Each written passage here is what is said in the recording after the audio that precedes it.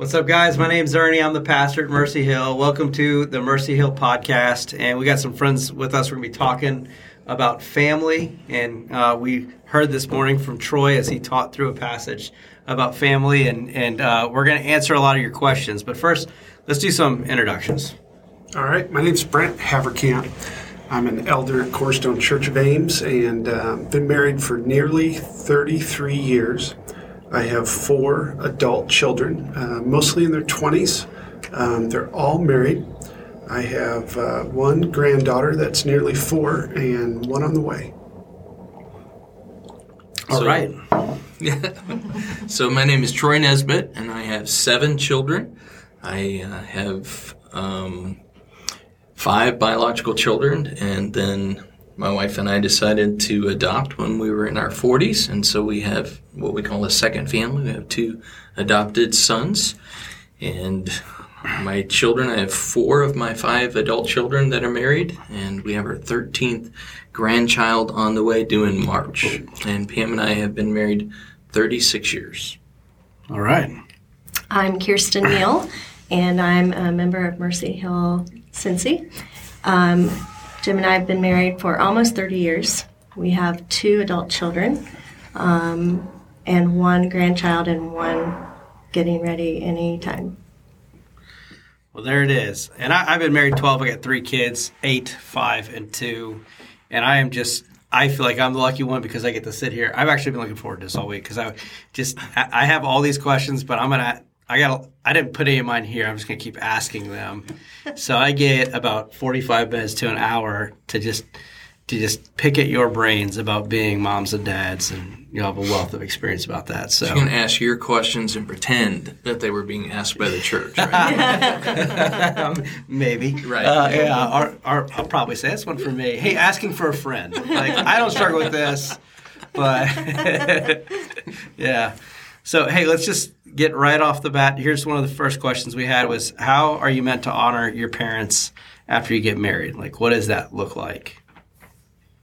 Yeah, I would say one of the questions that we all have is what it means to honor anybody. And especially when God makes us specific, honor your father and mother. You're always going to have a father and mother. And, I think we need to think, what is honoring to us? And I think the best way that I could suggest is, man, we would love it so much if when our parents hurt us, they would acknowledge that they hurt us and ask us to forgive them for their sins. Mm. But we never think about how often we sinned against our parents. And now as adults, if we choose to forgive our parents, that's super honoring, even if they don't ask us to forgive them, because God has called us to do that. But what's even more honoring is if we actually take responsibility for our sins against them and ask them to forgive us. And if an adult child will forgive their parents and then actually take responsibility for their sins against those parents, I have never seen anything that restores a relationship more quickly than that. I have a situation, one of my son-in-laws had a broken relationship with his dad for his whole life. In fact, the kind of things that his dad did and the kind of things that he saw his dad do were deplorable kinds of things. And so he was so bitter against his father. And then he decided as a Christian man, no, I need to forgive my dad, his sins. And then he realized, I want to get his forgiveness for my sins. And when he forgave his dad, it let him out of jail. But when he asked his dad to forgive his sins, his dad didn't know what to do with that. And the last time that they were together, he said to me, it was the most life-giving time he's ever spent with his dad. And the relationship was totally healed. And his dad told him more in those 4 days they were together that he loved him and that he was proud of him than he did in his whole 30-plus years of life. And it's really a cool thing to think about. Yeah. Yeah, I find it so interesting that the thing that God calls us to do, which is honor our parents, is honestly leading us to a better relationship with our family. Mm-hmm. Sometimes it could be seem very burdensome, but one of the things that I love finding out, like especially in John 15:10, I really love how it says, I've given you these things so that, my joy would be in you and your joy may be full. Like, right after he gets done talking about obey my commandments. And it's so obvious that what Jesus is saying is the rules I'm giving you are meant to lead to a better life for you. Like they're meant to lead to life, not to further burden. Yeah. This question was asked a lot, and it was asked in a lot of different shades. So, and guys, just jump in and share. Like, there was some that were asking, like, well, how do I honor my parents if they don't follow Jesus? Or how do I honor my parents? How do I practically honor my parents if they're absent from my life? You know, or if I don't live near them? You know, any suggestions, guys? Just, I think it was a great way of thinking about it, but any suggestions on some of those questions?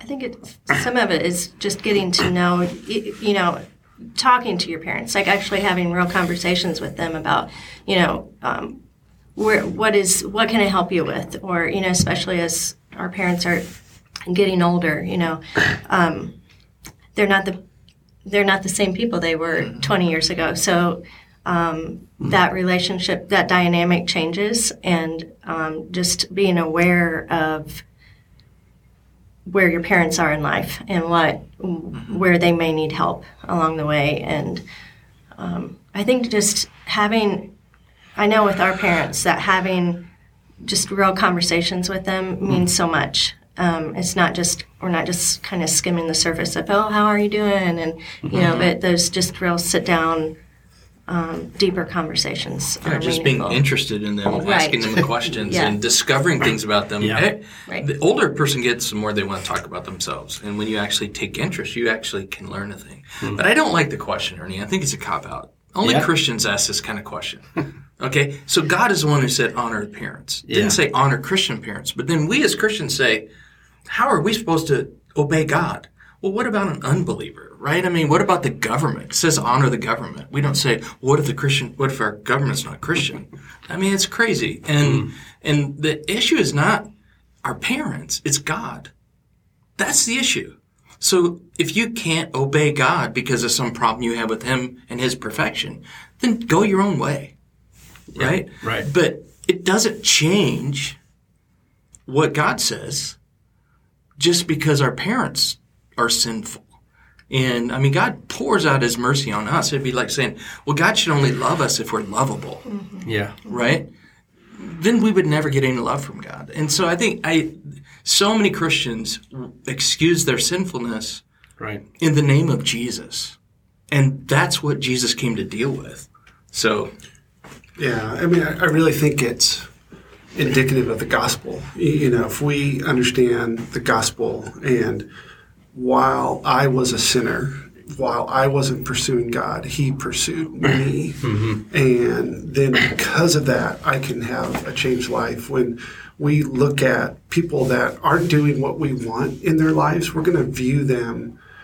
The goal is to view them more like Jesus sees them, more like Jesus saw me, you know, when I was in the depth of my sin. And so, you know, the gospel is transformative, and it certainly should be transformative as we think about family. Yeah, I mean, family hurts. Yeah. And so we think family shouldn't hurt us. But Jesus has called us to love our enemies, and the gospel's always upside down. It calls us to do those things that we would never do apart from it. And so that is what makes unbelieving parents consider Christ, is when you begin to treat them like Christ would want you to treat them when they know they don't deserve that. They begin to think, oh, there's something to this Christianity. If you use their sin to dishonor them, and they're unbelievers, how much more should you show them Christ? You're the closest thing they have. And if you're a poor example of a believer to them, what's their hope of the gospel? My dad led the majority of his family to Christ, and it was because he acted like a Christian. Mostly. Yeah. And just to reiterate, I mean, something that Troy said is really valuable that we can miss.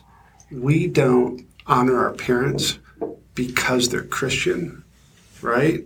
We don't honor our parents because they act Christian, or we don't honor our parents because they act how we want them to act. We honor our parents because that's like God. You know, and once we understand that difference, it'll change how we're to think about it. Can I add something to that too? Like I know there's probably people out there that think, how am I going to do that when it's just a constant pain, like hurt, like like you said, family's hard. I think you just if you're in that situation, just knowing that you're doing this to honor them and not for yourself. And like you may leave just crying, after that. But I think in the long run, just continuing to do that and loving them and honoring them and taking yourself out of that is it's hard for people. I'm just saying. Oh, it's totally, and I would agree. I think we need to caveat that and say, or just add an addendum to that.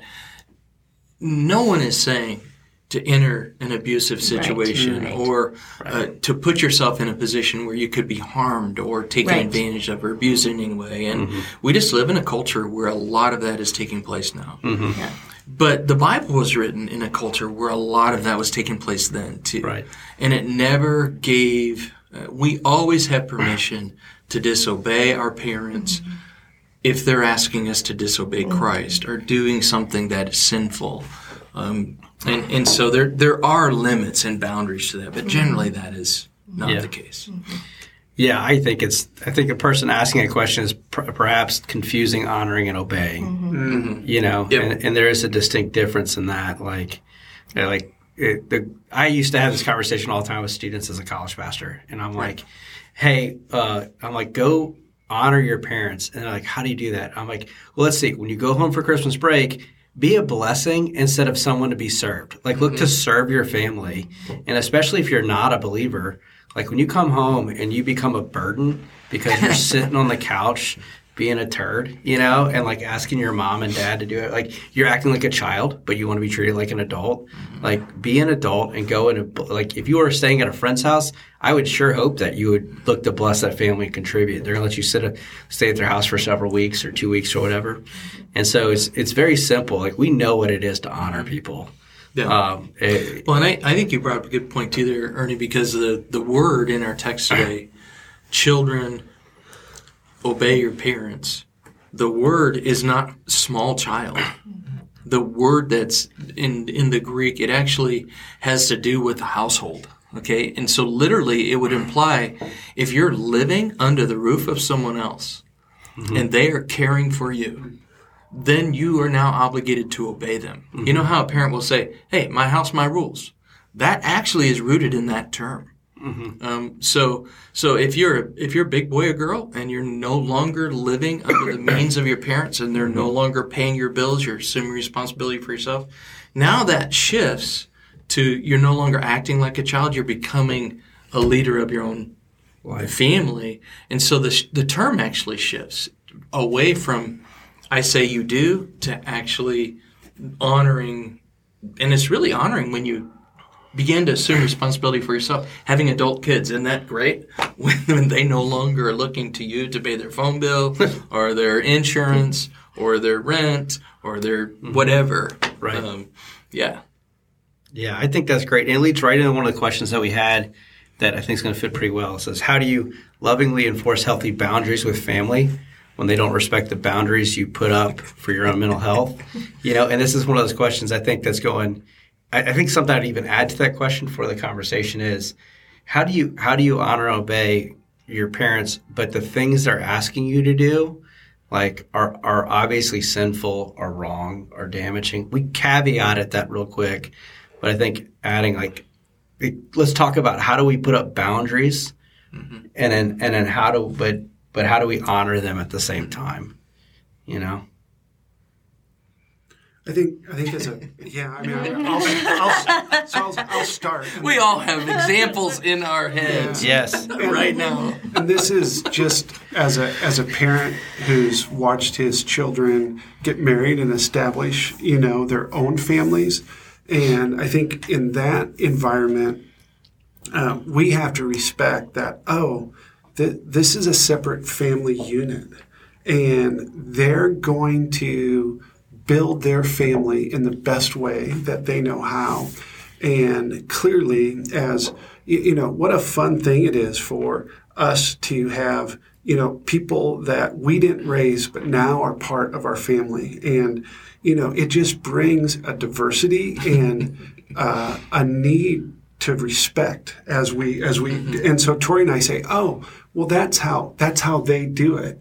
And we try to, there's an elder in our church that talks about, how do you believe the best? And so that's something that it's the BAM. Yeah.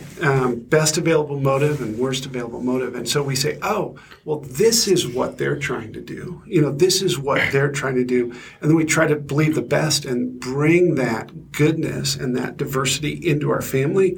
And it's grown us as a family as we've brought in-laws in. Oh, and especially as you watch your children parent. And you watch, they have to co-parent with their new spouse. And you were raised a particular way and they were raised a particular way and you felt a certain way about the way you were raised and they felt a certain way. And then when they have to coalesce, when they have to bring that together and then you observe what they accepted from your parenting and what they're rejecting, and you almost feel like they're rejecting you. And then when all of our adult kids get together with all of our grandkids, none of them parent the same. And so then the conversations that are backroom conversations are about how the different ones parent and which kids are, this way and that way. And Pam and I have just decided the best response from our generation to their generation is mute.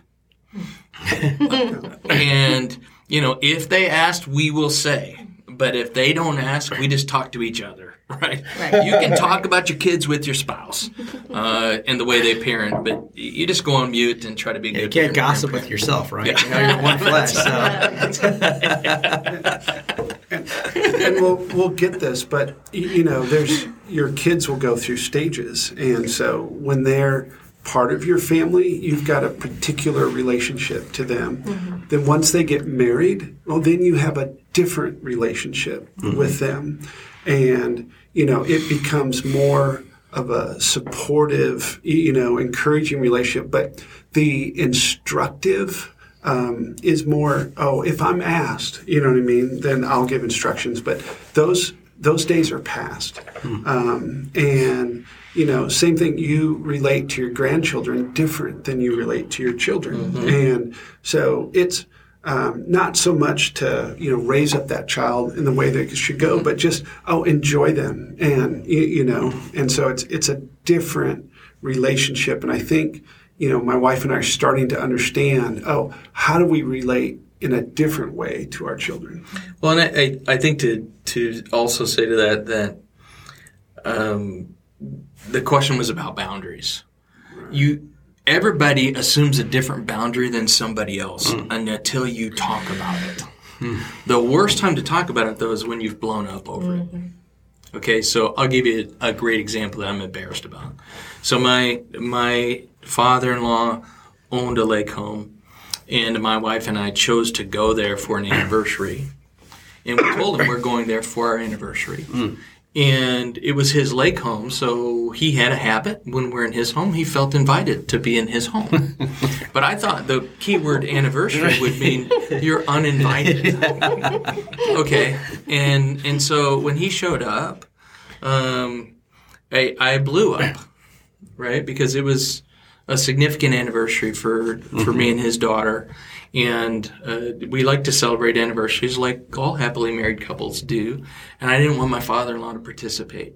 Yeah. And that was horrible, what I did, and hurt our relationship.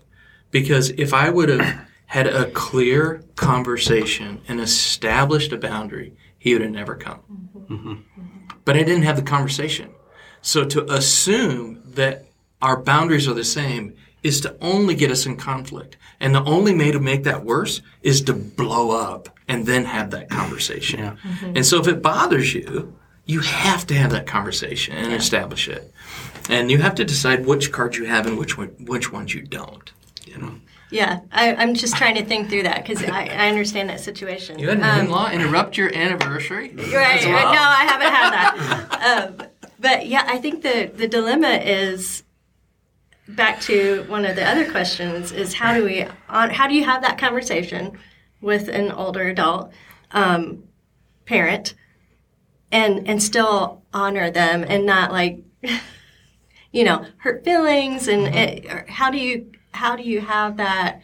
How do you communicate it with them without having those hurt feelings or I don't know. It's sticky, I think, for a lot of people because I'm trying to think of like if I were in that situation, how would I have handled that? And having those conversations, how would that have gone? But I think it's necessary. Mm-hmm. But I'm sure that people listening will go, okay, how do I start that conversation with that person or those people? Yeah, I think it's having those because I do them poorly often. And when I know. Me too. I'm like, when I do them well though, like I sometimes when I do them well, a big part of it for me is having my heart in the right place. Mm-hmm. So when I do it poorly, my heart's in the wrong place, and it typically brings about wrong activity. But if I'm like, okay, my motive is to honor my dad and have this conversation about why he can't speak this way to my wife, or something like this, or my motive is that's part of it too. That I need to check how am I communicating it, but I can't help and if they have a bad response from that, you guys correct me and admonish me if I'm wrong about this. I can't help how they respond. Right. I can only be in charge of what I'm trying to do, and you could always do it better. Which is, which I found myself apologizing most of the time, being like, I'm sorry, yes, I could have done that better. But if you acknowledge the elephant in the room as you enter into the conversation, rarely have I been in one of those conversations and the person was unaware of the tension that already existed. Yeah. Okay? Because they have it too. They have some things they want to say about you. Right. And you need to be an adult enough to know that's coming back. If you open this conversation in the right way, at least you're going to get it coming back in the right way. Yeah, and, hopefully. And so if you say, hey, I love you, I want to do everything I can to have as good a family experience as we can, I want to talk about some things that are really awkward right now, and it's going to be difficult for me, and I'm a little nervous. Yeah. But I would rather starting with talk humility. about and that describes it a little bit. And I like what you said too, kind of like getting ahead of the game, like not doing it in the moment, but that's going to happen. So planning that conversation, when it's going to happen, and where it's going to happen, and I think it's important too. Yeah, the vulnerability just displayed at the beginning, like, hey, I'm nervous to have this conversation. It communicates like our relationship's really important. Yeah. Mm-hmm. I respect you. I love you. Like, this has got to, and this is getting in the way of us experiencing a better relationship. Like, those kind of things are. Yeah, it's something my wife is really good at. She can be really vulnerable, and there's something. She'll often start a difficult conversation with finding something in herself. Troy, you mentioned it. How do you humble yourself and apologize? And if you can, start that relationship with that, maybe with the right heart, like you talked about, it often changes where that conversation. And as parents, sometimes we want to be the parent, and sometimes. We need to say, oh, okay, we're a peer to these people, and let's start out the conversation as a lower level. Yeah. So I just want to state one of the things I heard said too, and then go to a new question. That this is an Ernie question. This is on the paper. There's some like it, but none like the one I'm going to give. But I love the BAM, best available motive. Like, I think that's like that helps you with your heart thing right there. Like, I've always heard it from like filling in the gap. You're gonna feel a trust or suspicion, but that is best available moment. Like, if we just best available motive is always we call it BAM or WHAM. Wham. Wham or BAM. You always want to BAM somebody rather than wham them. Okay. Say what those acronyms are in your words. Yeah. So best available motive, or BAM, And so oftentimes, as a parent or child, my wife and I will have a conversation about one of our children. We'll say, "Can you believe?" And, then you have a choice at that point. You can say, "Well, I actually think they were trying to do this. They were trying to parent like this. They're trying to lead their family in the right way." Or we can say, "Can you believe how rude they?" So that's worst available motive. That's wham. That's wham. Yeah. And so if you can, I think oftentimes you can kind of fall in one or two patterns. And if you've been married for 30 years, it's pretty easy to be comfortable, and you can just get into worst available motive pretty quickly. But if you can start to believe the best, well, then it's going to change your relationship with whatever you're... And even if their motives are the worst, if you believe the best, it actually minimizes the damage that can happen in a conversation because you've given them the benefit of the doubt. Yeah. And now they're disarmed because they really didn't have that in their mind. Yeah. But you assumed that about them. Same thing for children here. As you think about your parents, sometimes you want to ascribe the worst available motive to them. So I can't believe they always do that to me. Well, likely your parent loves you. You know what I mean? Yeah. They're actually doing the best that they know how. They actually are probably good at some things and bad at some things. And if you start to think about, they're actually not trying to do this thing that really frustrates me that I'm ascribing the very worst motive to, but they're actually, in maybe a wrong way or without tact or however it is, in a hurtful way, but they're actually trying to care for and love, their children. Yeah, and I would say we're grandparents now. A single person knows a lot about marriage, and then they get married. And then they realize, I don't know jack about this. Yeah. And then a married couple knows a lot about parenting, and then they have kids. And then they realize, I don't know jack about this. Yeah. And then as those kids get older, so the older you get, the more grace you actually will have for how bad your parents were. Yes. Because you'll actually be more like them than unlike them, as much as you wanted to be different than them. And so it's important to keep that in mind as well, as experience actually teaches you more than what you think you know. Right. Yeah. And you will have greater grace as time goes on. Bam them, don't wham them.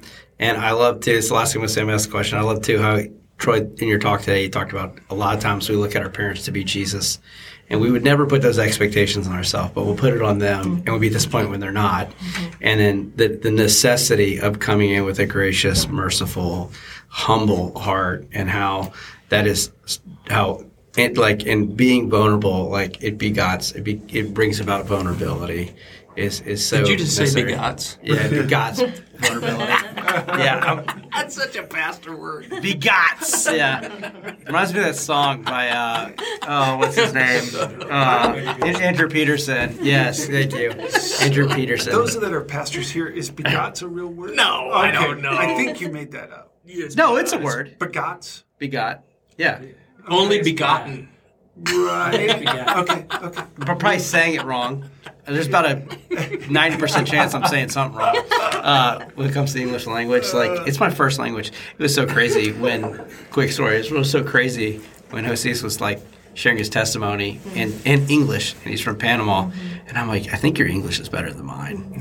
There's probably a good chance it is. Well, others were probably thinking that too, Ernie. Yeah, it's the Cajun. So you got to get a little bit of that in there. My son calls it addling. I come by, my dad does it too, and he calls, my dad's name is, grandpa name is Ada. And so when my dad says things that are weird, like he says Sunday instead of Sunday, my son calls it addling. And so he's like, so now he'll look at me and be like, Dad is addling again, making it worse. And we're going to take us off topic, but I'll just tell a little story. So my dad immigrated from Europe, and he had a really heavy accent. And it just so happens that my wife is really well-spoken, and she speaks properly, and I don't. And so every time that, she'll correct me. I'll say, yeah, it's my dad. And so, because I'll say English is a second language for me because he spoke, with such an accent at home. So. Gotcha. That's awesome. All right. So here's the question I'm adding to the table, and it's we're going to shift from that too. I heard you say it, and you guys all kind of shook your head about like there's things as parents that you have kids that are parenting for the first time, and there's things that you see that you want to say, but you can't say for the sake of the relationship. For instance, you were saying, hey, we just mute it. If they ask us, we ask us, well, let me just put it out this way, and you don't have to give examples of your kid. I mean, you can. Seth thing right here would be great. But there's things that you've seen. You're going to unmute us. Is that what you're about to do? Yeah, that's right. I want to unmute you. And I was like, what are the things that you see young dads and moms do that you're just like, look, when your parents say this, just listen to them. Like, they're trying to help you. It's a good idea. This is a typical thing that I've seen maybe in several of my kids. Or it just repeats itself without unmute. So honestly, the most frustrating thing that I see in the emerging generation of parenting is they are training their children to be more whiny and more demanding and more getting what they want because they reward that behavior. And if you really want a child to continue to whine, reward them when they do it. Or you want them to throw more fits, give them what they want when they throw a fit. You want them to if you choose to never reward a bad behavior, it will actually change the behavior. And actually, if you reward good behavior, it'll make the children follow that. Our oldest daughter, it was so hard to discipline her. And yet our youngest daughter, who was the fifth one in line, it was so easy to discipline her because her older siblings had been trained. And we would say, for example, we had 5 young kids. Our oldest was 6 when our youngest was born, the fifth one. And we would say it's bedtime, and the kids would go to bed. And people would marvel at that. Well, it was really hard to get our older ones to go to bed when we told them to. But by the time we had all of them, it was just they assumed this is what you're supposed to do because we expected them to do that. And so rewarding bad behavior, and then we actually tried to applaud good things. The best way to get a kid to start doing something you want is affirm a kid who's doing that. And so we're good at critical information. We're not good at positive information. People want to be affirmed, and so if you affirm the kid that's doing the right thing, I had my grandparents, I had my grandkids at my house this weekend, and my 6-year-old granddaughter made her queen bed that's our guest bed, and I was shocked. Well, our other 2 granddaughters trashed their bedroom, and so all day long, I just was admiring and just talking to my granddaughter about, you're so big and it's just amazing, and you didn't expect Grand Pam to make your bed. You made it, and you can see it in their face. Next morning, the 5-year-old and 3-year-old are making a king bed because they wanted that affirmation. Yeah, and I could have just said, man, I have animals living in this room and a person in this room. And it wouldn't have gotten the same response. And so I think that would be my unmuted thing. I'm going to take a little different tact. And so our youngest is nearly 24. And we have a nearly 4-year-old granddaughter. And so, it's been over 20 years since we had an adolescent in our house. And so my wife and I we had a lot of ideas on how we thought, our granddaughter should be parented. And then we took her for a week. And And well, she's an active, rambunctious, and we thought we could, what I mean, fix everything that we didn't like. And frankly, we were just exhausted. And my wife was frustrated with me because she did more of the work than I did, which is true. And but it was just really interesting that we said we were more gracious at the end of the week than we were at the beginning of the week. And it kind of goes back to, the other thing is, you're not, we were super grateful for our son and daughter-in-law. You know what I mean? Yeah. At the end of that week, because it was exhausting. Yeah. And we only had one. Yeah. Yeah. So. I think our unmute, which we have been slightly unmuted about, is, we were business owners for the majority of our kids growing up, and we spent so much time devoted to work. I think we spent a good amount of time with the kids too, but balancing that work-home life, I think, is a big thing for people right now, and probably always has been. But just knowing when it's time to turn off work and focus on the family, especially now with all the different work scenarios, it's just I think it's important to say to especially young adults, because they're just starting their careers and just not sure how to balance that is probably our unmute thing, to focus more on that family time. And what would you guys say about electronics these days? Would you say it's hard for me to say because don't I parent spend with too much electronics? time. Yeah, I spend too much time on my electronics, and it's a major problem, I think, across the board for kids all the way up through adulthood. So yeah, I think limiting the number of hours based on how old they are and what they're actually doing or seeing, it has to happen. Yeah.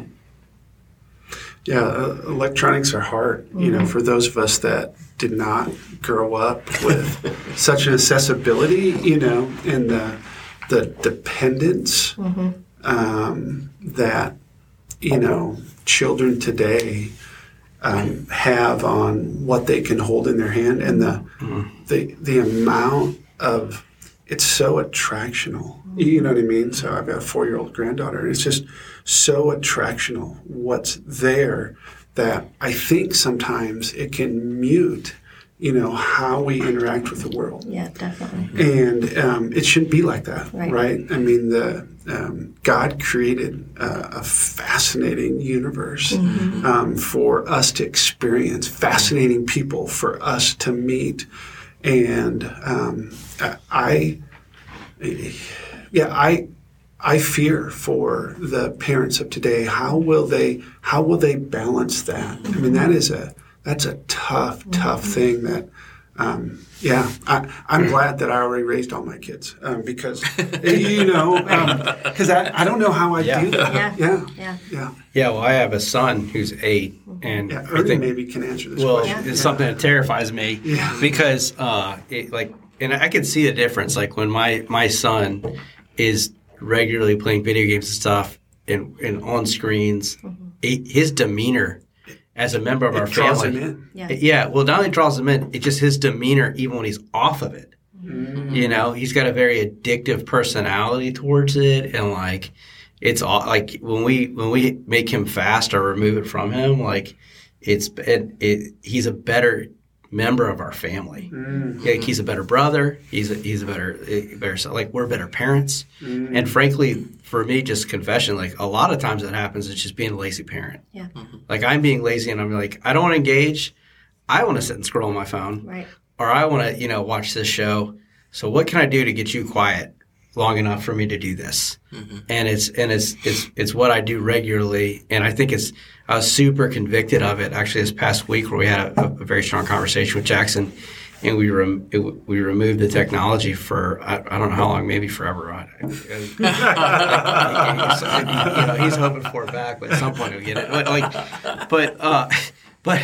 But I was just, as you were talking, I was thinking, how do I principalize this? How do I think about technology? And the thought that came to mind was like, is technology enhancing the community of our family, or is it to the detriment of it? And I've been just really convicted as a parent of being like needing to be more present and needing to be more involved. Like your sermon today was just, I pulled my son aside and said, "What did you hear him say that was true about me?"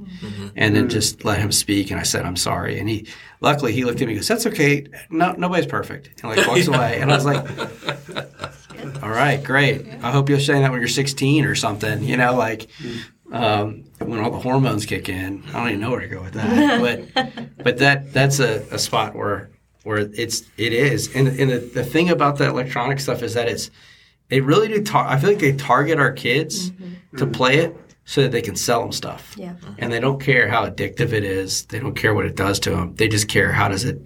And it's scary. Like I don't know. Like me and Laura talk about that all the time, and we find less is better. You're right. The less he's on, the better he is. The better he sleeps at night. Yeah. Because he can go outside and do stuff. That's so. We haven't found the answer. But there's also an aspect of it too that I hear parents talk about regularly, whereas like, well, that's where all the kids are. If he's going to make friends, he needs to be able to play Fortnite or Minecraft, like because they speak digitally to one another now.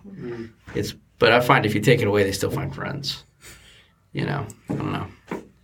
Any thoughts on that, guys? Yeah, I have thoughts. Give them. Well, no. It really is. I didn't have a cell phone until I was 30. And so it's really hard to speak into a world that you shouldn't, right? And so I think we need to be careful to raise up godly men and women in this generation who can reach the emerging generation. And it is going to be done in large degree with technology. Yeah. And so if we disparage it, rather than actually learn to use it for God's good and glory, we'll become like the churches who only have organs, right? And I don't want to be that. I don't want to so sequester the Christian community because of something like electronics that could be really negative, that all of a sudden we find ourselves so removed from the culture that we no longer can engage with lost people. And so I think we need to just parent it, but not parent it by just removing it. Right? Like Quakering it. I think that, because now we're asking them to do something that's really foreign to them.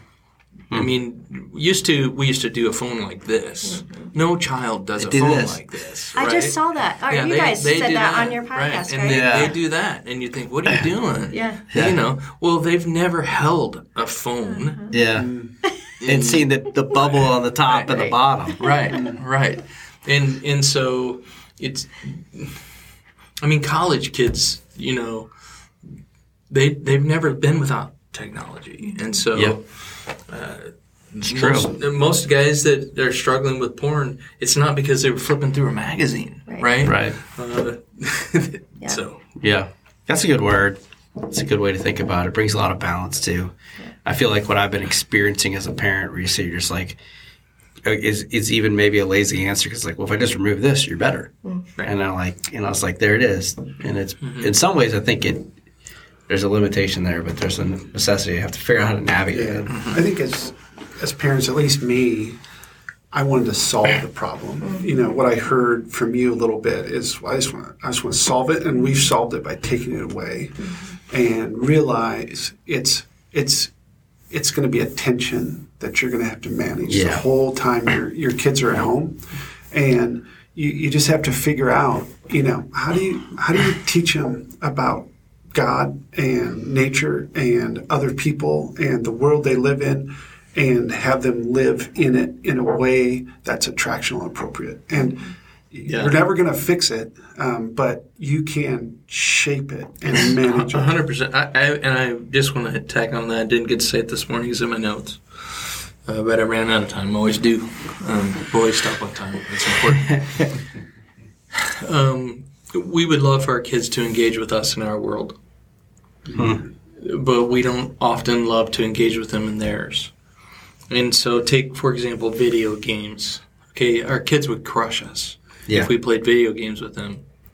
But we're just watching news or whatever. What's a better trade-off? What are we going to learn from watching another football game or another basketball game or a news show or even a show that we like that they wouldn't? My kids and grandkids always really appreciate it when they know how uncomfortable I am choosing to participate in their world, and they always feel, actually, that felt loving to do that. And so if we just say, you play too much video, and say, rather than say, hey, can I play? That blows them away. But here's the other thing. If they're good at something, they actually like you watching them doing it. And so my sons, for example, if I don't disparage the game and just actually watch them play, it's life-giving to them because I'm present. I think we need to be careful to do that as well. That's good. That's really good. Yeah. Well, hey, I got another question for us. It looks like a couple. It says, how do you parent and discipline when you and your spouse don't always agree on the methods used? How do you navigate those conversations, I guess? Let's start with Kirsten. Yeah. Here's the softball. Yeah, thank you. I need a few more minutes. So, kind of like what we said before, like when the instant comes up, you don't have time to sit and discuss, okay, like how are we going to handle this most of the time. It's a hard one. I think going in, like getting ahead of things, like when your kids are small and they're starting to grow and you're experiencing those instances where those conflict instances that you talk about, okay, what did we do wrong? Why didn't we agree on that? And then going forward, you kind of know you build a trust with one another on allowing that the other parent to discipline because you've already had kind of a boundary discussion of, hey, I'm not comfortable with that way of disciplining for that reason, or what if we tried this way next time? What do you think of my idea? What you can't do is let your kids divide you. Right. Because they're already masters at that. The worst thing you say to your kid is ask your mom. Right. Or ask your dad. What you can say is, hey, I'm going to talk to your mom, and then we'll get back to you. Or I'm going to talk to your dad. Or let us talk together, and then we get... And the same with discipline. If you're not on the same front, and you have to be one on it. If you guys can't agree, you shouldn't do it. You should get to the place where you can close the door, decide what you're going to do to parent the child. Because having two different styles of discipline or of parenting really is discombobulating to a child, and they'll pop and those especially against each other. seeing it if it's happening live, right? And you're disagreeing in front of them. That never goes over well because then they'll just dismiss both of you. So Right. Yeah. My wife and I would often disagree, and what we learned to do is disagree in private and agree in public. And so if, let's say, she would be uncomfortable with how I disciplined a child or how I acted to a child, if she came out and said that right in front of us, that I would get mad and the kid would be, and it'd be all discombobulating. If she waited and said, that night, hey, I was really uncomfortable with how you acted, and then we could talk about that in private, maybe shape me, and then I could go back and fix it, if it's something that needed to be fixed. But, God put a mom and dad together for a reason, and you should, like Troy said, do what you can do together and agree on that. And, that's a powerful, powerful thing for a child. When mom and dad are united front, they can't get around it. And so, that child is going to pay attention to that. But if there's division, then that child's going to figure out how to work that system and get right in between mom and dad. So, yeah, disagree in private, agree in public. Yeah, and let me just say this about marital conflict. The sins of the parents are visited on the children third and fourth generations, but the blessing of the parents go to 1,000 generations. And so if you really struggle with your kids being in conflict with each other, you have to ask the question, where are they getting that? and if you give them permission to not act loving toward each other by the way that you don't act loving toward your spouse, you're going to create a house of turmoil.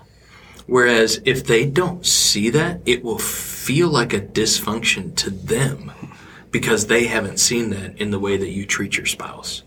Because all they see is mom who asks for kids. I mean, they will follow that pattern that you lay down for them. And so it doesn't have to be perfect, but a unified marriage really builds a unified home. Yeah, I think too, since I know we have a lot of young marrieds in our church and very young families that are looking to expand, I think one of the things that I was very proactive about is I got around men and women that I respected that were parents, and I watched what they did and asked them lots of questions. And even doing that with your spouse preemptively, when you start having these conversations about having kids, that you could start shaping some of those things and then not be afraid to ask the advice of others, of your parents or of other people around you. Those are things that could really help you start shaping and molding in that direction. And I love how you said, everything you guys said, I was just eating up, by the way. And you were like, yeah, go ask your mother. I was like, oh, I do that all the time. I was like, no. It's like, I don't know, go ask your mom. She says yes, I'm yes. It's like, oh, okay, there we go. But even the disagree, me and Laura really try to do that where we can disagree in private, but in the moment, that unified front is really important. And hearing 3 others say that makes me feel better. Makes me feel like a winner. You are a winner. Yeah. Okay, so I got some questions here. We're going to try to punch through a couple of them. One guy asked, if I'm a single man, what do you wish you'd known before preparing to be a father? And then another one asked, how do you know if you're ready to have kids? And they said specifically financially. And so those specifically financially, how do you know if you're ready to have kids? But I think we should we should hit that, but expand upon that question. So with that first one, as a single man, what do you wish you had known and prepared for to be a father? Yeah, I think sometimes we think that marriage or children will complete us or fix what's wrong with us, and it doesn't.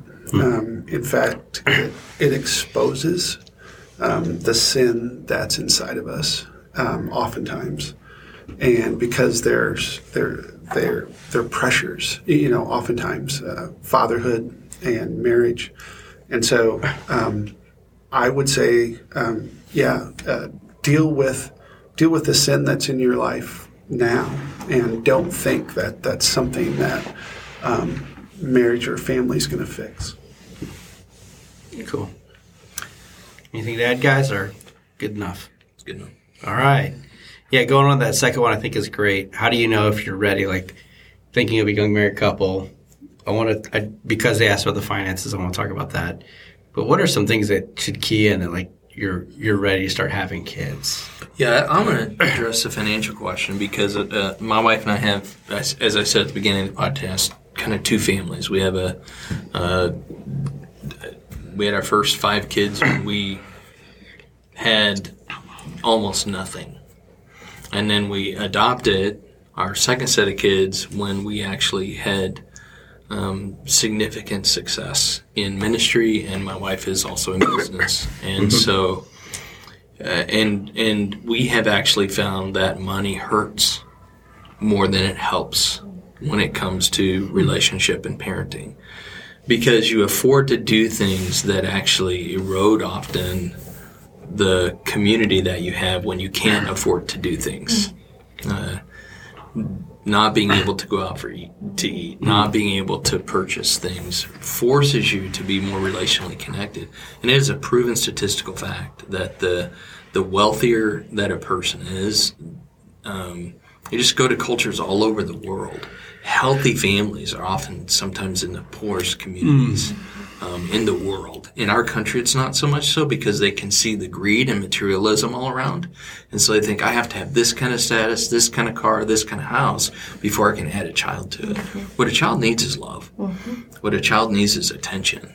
And so I would be careful to have so much in your bank account before you decide to have a child.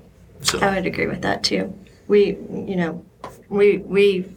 when we decided to have our first child, we didn't have insurance to deliver a baby. So obviously we went to a clinic to do that, and they turned out just fine. I hear that question a lot too. Like, when I'm financially ready? You're never going to be financially ready for a child. Like, they drain your bank account all the way through, so there's never a number that you can have, and you just you make do with what you have, basically. So. Yeah, those are great answers. Yeah, and I think too. I don't know how I would even answer the question how you get ready to be a parent. Like, it's such a transformational thing, and it's. How do you get training wheels for that, Yeah. Sounds like you kind of have an answer.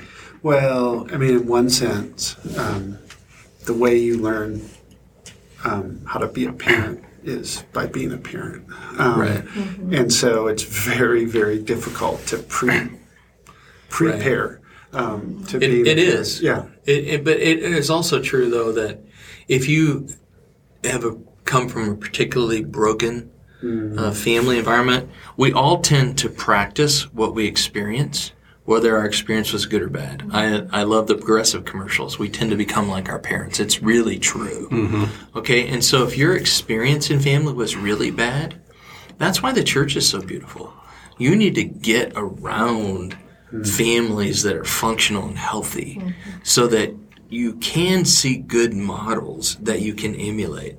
That's why we have older men and women in our church. That's why we actually have parents. And it's okay for you to want to be mentored and ask questions and to not assume that you don't know, especially if you're in an abusive home or an alcoholic's home or, a divorced family or multiple marriages, because you don't want to bring that experience into your new Christian family. And so I would encourage you to get around people who you want your family to be like theirs and get as close as you can to them and learn from their life. So the last question was, how should a parent respond, be loving, if their kid tells them they're gay or transgender, etc.? What do you do when your kid is doing something that you would see from your values as a destructive lifestyle? Yeah. We had an experience in our family, and I'll start, and these guys can add on to it. But where a family member had a significant other that was transgender, and my mom was the one that was really struggling with how to relate to this individual. And I said, Mom, you're only going to have one granddaughter, and you should love her. And it doesn't matter. And so you don't have to, condone, but you have to love.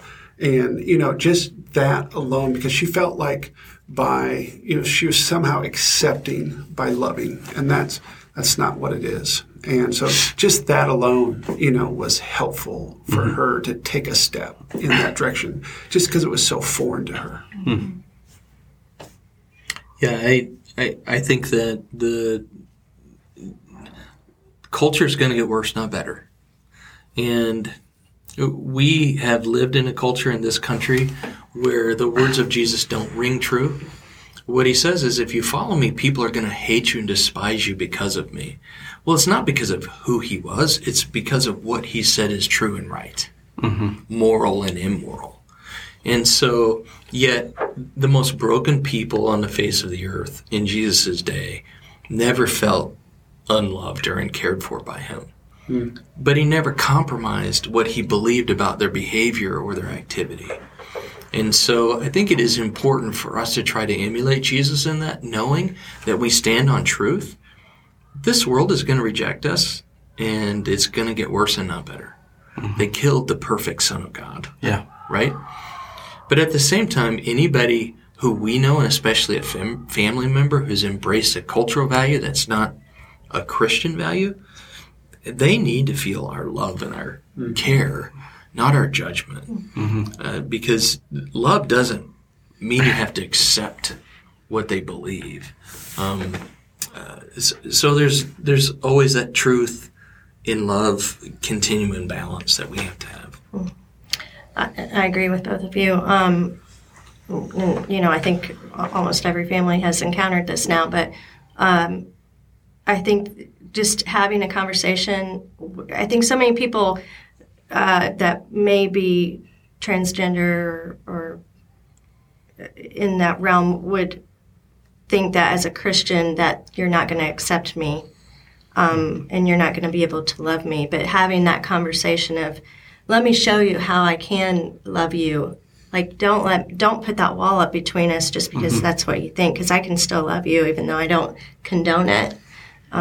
So that I think a conversation has to happen to get that point across and to be able to show that we can still love and we can still have a relationship even though we don't agree on everything. It's ironic that as people who have experienced the most grace of any people, oftentimes we as Christians can be super judgmental. And, so somehow we have to reflect that, what Christ has done for us. Yeah, I mean, the name of your church is Mercy Hill. Yeah. Right? Yeah. And the definition That's right. of mercy is not giving you what you deserve, which is judgment and hell and condemnation. Right. Instead, you get grace. Right? Yeah.